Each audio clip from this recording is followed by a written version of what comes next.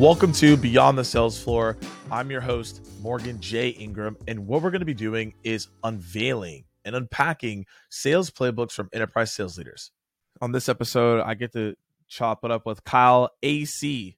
Y'all, make sure you say his last name right because he doesn't like that. So anyways, we were talking about how he is very systematic on the way he approaches outbound and collaborates with his team. He hit his H1 number at 103%. in this year, which is obviously very difficult to do. And he talks about how he collaborates with his team, marketing, ops, to get the right information. So he's strategic in the approach on how he goes about his outbound and to make sure the forecasting is good based on the questions that they ask once they schedule the meeting. So look, you don't want to miss on this episode. Kyle's a wealth of knowledge, good person. Let's dive in.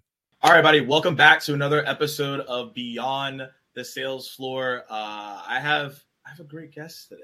And we're chopping it up on all things sales, all things leadership. Kyle Asay, we learned how to say his last name. If somebody else saying his last name wrong, you should feel terrible because, we got to respect this man's name. So, Kyle, tell us a little bit more about yourself, and then we'll dive into the interview.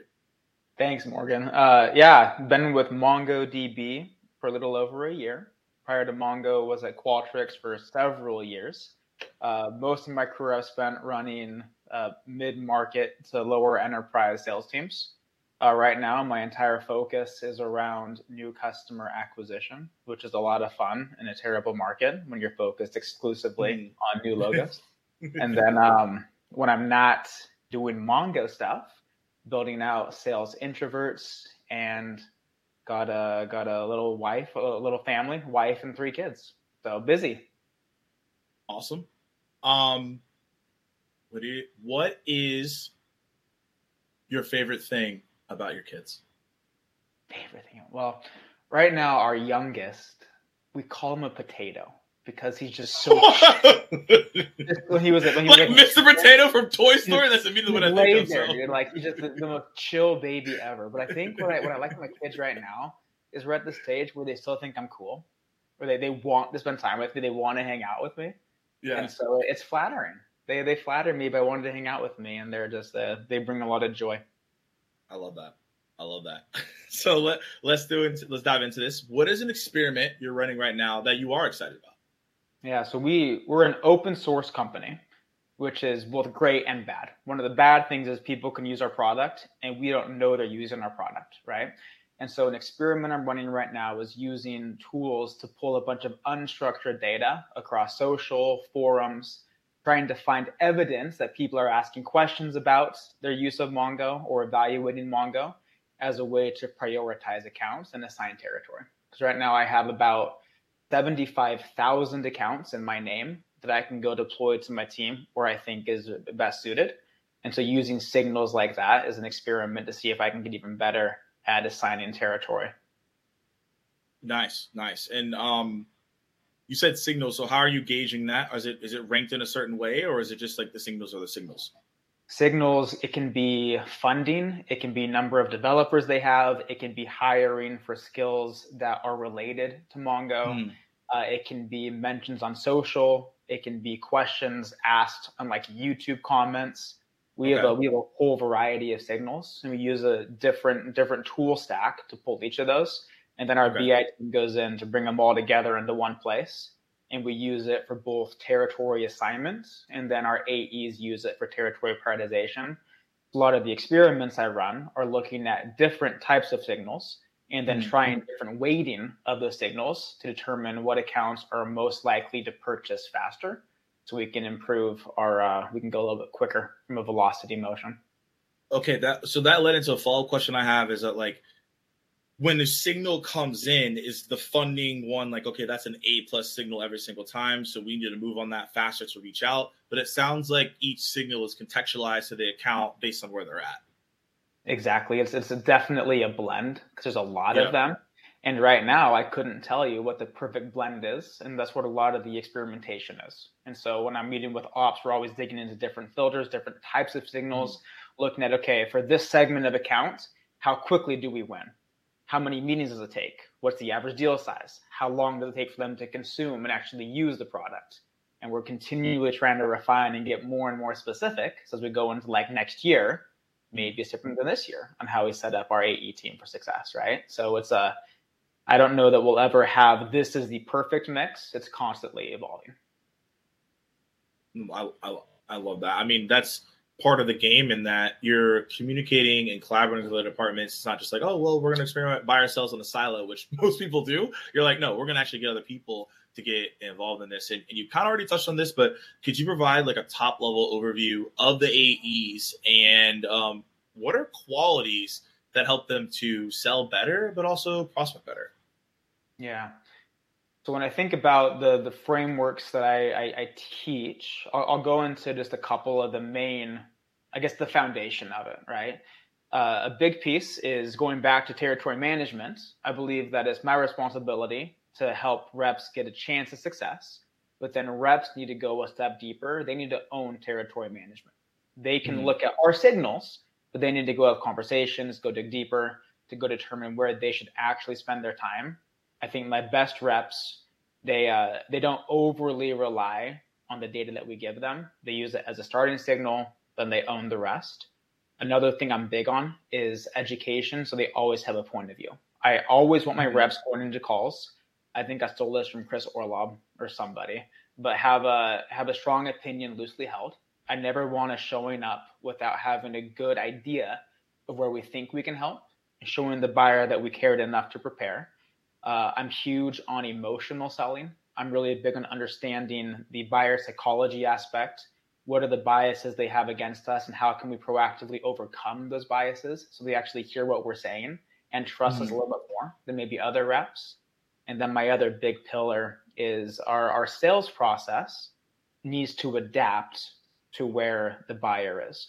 Mongo is really good at this. We actually have 3 different sales motions based on matching the buyer, but I want to even go deeper to that. I never want us moving with linearity in a rigid way and losing buyers because we got them at the wrong stage in their awareness.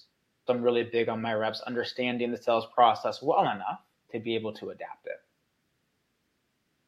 So when you mentioned something that's pretty interesting, at the last org that I was at, we were talking about changing our, not calling them selling stages, but calling them buying stages. What's your take on that? I think it's brilliant because we've seen all the data of how much of the buying process happens external to sales reps now. Yeah. If you're not going in and first understanding what buyer stage they're at and what their exit criteria is to get to the next stage, how are you going to help them? We talk a lot about sales process stages. What's my exit criteria? Who cares? The only exit criteria that matters is your buyer buying in enough for them to progress in their stages. So I'm a big proponent of that. And where do you spend the most time coaching your reps out of all the things that you broke down that they struggle with the most? Yeah. Right now, the majority of my org are ramping reps. We've basically rebuilt the acquisition org this year. And so a lot of it is around understanding the buyer personas, what they care about, what they're worried about, and how we help them. Because if we don't have that underlying foundation, it's really hard to get to that emotional selling aspect, right? It's more about the generic business outcomes that at a lower level in the org don't resonate as much as the personal wins.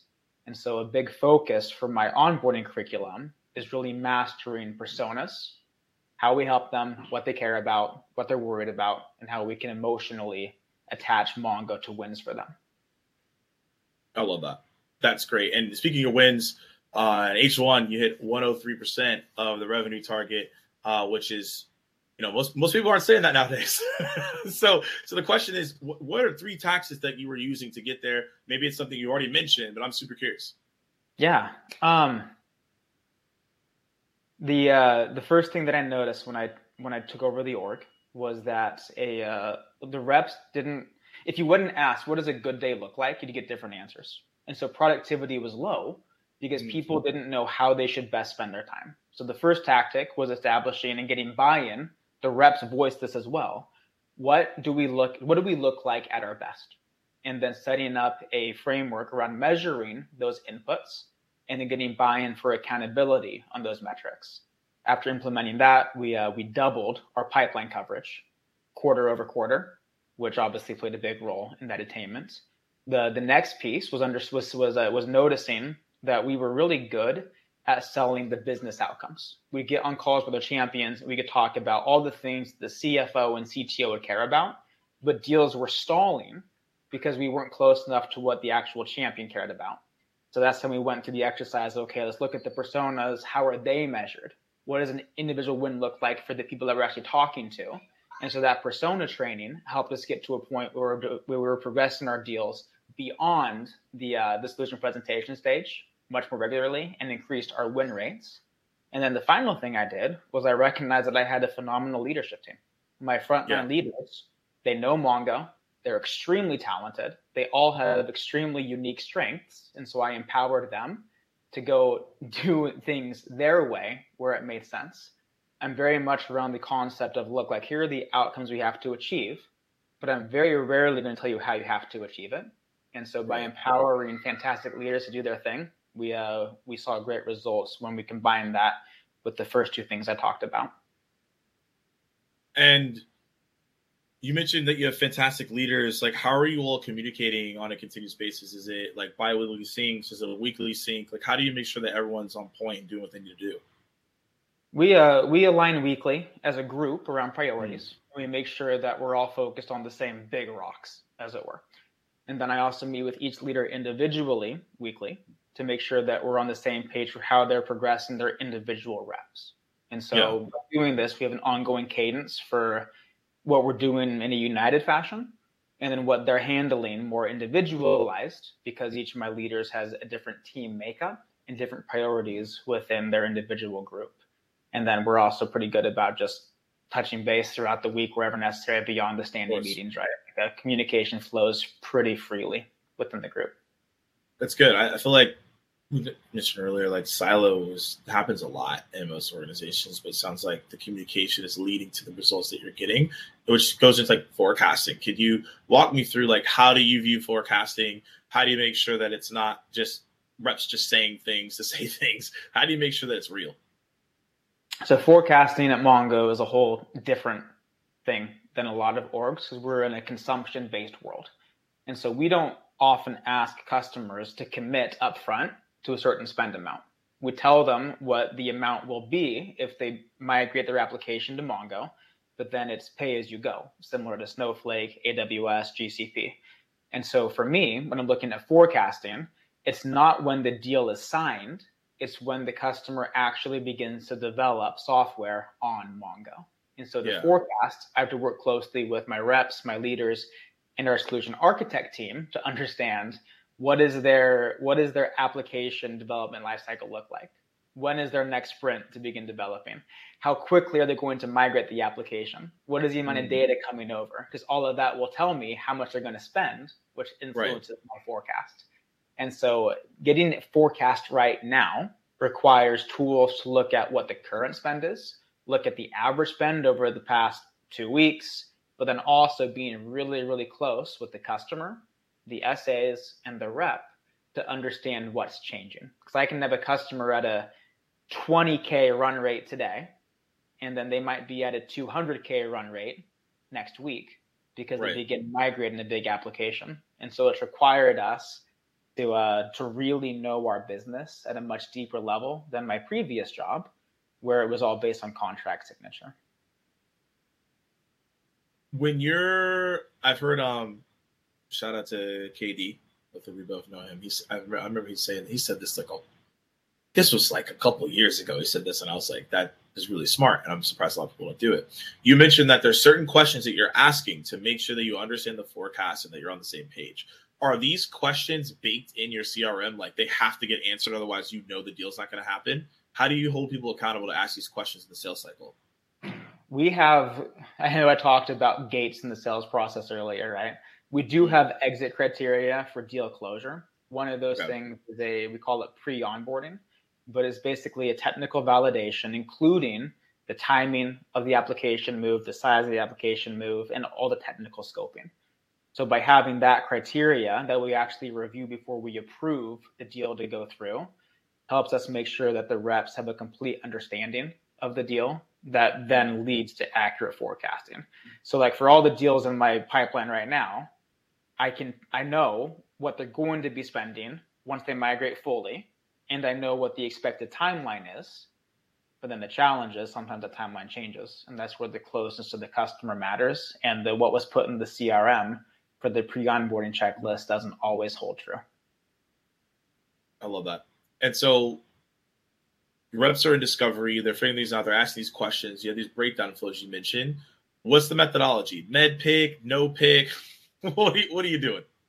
We're based around command of the message. And okay. So we do use MEDDIC as a qualification framework. But then the Mongo sales process is very unique because we have 4 different motions and then 3 different routes.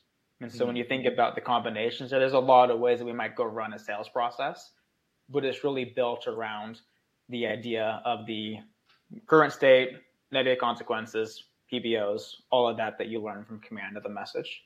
So when I'm doing a deal review, we'll often discuss MEDDIC attributes. We'll go into like the 3 whys, which is a common framework for deal qualification understanding. But the Mongo sales process itself does not match the sales process of any other org I'm familiar with, but it would look generally familiar to somebody that's familiar with the command of the message and MEDDIC frameworks. Got it. Cool. When you do the MEDDIC frameworks, what do you love the most about it? Because I know everyone's like, yo, I'm a Sandler shop, I'm a MEDDIC shop, Miller Hyman, there's a lot out there, but what makes you love this? What I appreciate about it is I have never seen a deal that is hurt by a deep understanding of any of these attributes, right? Well, I've also never seen a deal where every attribute was perfectly understood and known. The ones that we consistently win are generally pretty well understood. And I think I also like the consistency it gives. A lot of people are familiar with it, no matter where we hire them from. And so day one, it helps them get in and begin to understand the language that we use for deal reviews and deal coaching. And so I think the consistency there is fairly valuable. What I don't like about it is when reps try to use it as a sales process, because it's actually a very sales-centric way to think about a deal, right? It's when we're talking to a customer, we don't just want to go say, hey, what's your decision process? Or what is the most pressing pain? Like we want to, it's not buyer language. And so I think that can be a miss, especially for younger reps, when they treat it external facing as a way to progress a deal rather than an internal way to understand the questions that we're missing to go shore up a deal. Nice. No, I like that breakdown. And that kind of leads into just overall, everyone's always mentioned this AI, what's going on? So how are you using AI in your own process, sales process? What's going on there? I'm a big believer that there are no shortcuts in effective selling, but there are accelerators, and AI is, I'm not that long into my career, but by far the biggest accelerant that I've seen. And so I think about when I said earlier, it's really important to me that a rep brings a point of view to an account. What used to take hours to go do the research to get a good point of view for an account can now be done in a few minutes using AI to pull relevant research and to consolidate it. When I think about being able to understand what my reps are saying on calls at scale, what's working, what's not working, that's accelerated by AI. And then the other big piece is around territory management, using AI to pick up some of the signals that prior to recent would have been impossible to understand at scale. It's now surfacing interesting things to help me understand where to put resources to help me tackle a large territory with still a relatively smaller team, right? So I'm looking at AI as a way to accelerate what we know works. It doesn't necessarily change the current process, but it sure allows us to do a whole lot more within that process in a lot shorter of a time, which is a big one. Yeah, like the accelerant of AI is huge. I agree with that 100%. Like a lot of people will continuously use that to make sure they're not doing a lot of manual tasks or things they shouldn't be doing to increase their active selling time, which then leads into like the lasting piece of information that we're going to have here today as we wrap this up. Like, we're going into 2024. Somehow it's November next week. What are like the 3 core things that a sales leader should be focusing on going in the new year to maybe revamp their sales strategy or think about things differently? So what I'm focused on, and I think this should be what a lot of sales leaders in a similar place should be focused on, is first off, increased focus. I'm a big believer in constraints, improving creativity and productivity. And so for me, focus around territory segmentation, getting even tighter in what I assign to my reps to work is a huge priority. Working hard to make sure that different types of reps have the right types of segments to go have success next year. Another big focus for me is, now that I have this large cohort of new reps, we're taking them through our ramping curriculum. Now I need to go work with my leadership team to build out more of an ongoing curriculum to ensure they're supported as they go from no idea what's happening at Mongo to having a pretty good idea, and helping them prepare for promotions and the next roles in the company. And then the final piece I'm focused on is understanding which other teams within our ecosystem I need to go double down on for the partnership. So at Mongo, I've identified one team that I think has massive potential for my org from a lead gen standpoint, and also for a talent factory for my org. And so after some testing, I'm going to go all in on improving the collaboration there. And so if you're another leader looking at your org, there are probably some departments that you should still be nice with, but maybe you shouldn't go spend a bunch of time with. You need to go figure out where is the collaboration going to pay off the most, and make sure that most of your efforts are spent with that group, so you can see the outsized returns that come from that focus. No, I love that. I think that's a lot of great information there that people can go take and go execute, especially, again, speaking to departments of, who do we need to double down on to bring in that revenue, bring in the right people, and understand those pieces across the board. So, Kyle, appreciate you taking the time here today to break down what you're doing, how it could be helpful for other people, and hopefully everyone listening in, you took notes and go do something, as I tell you all the time, and we'll see you all in the next episode.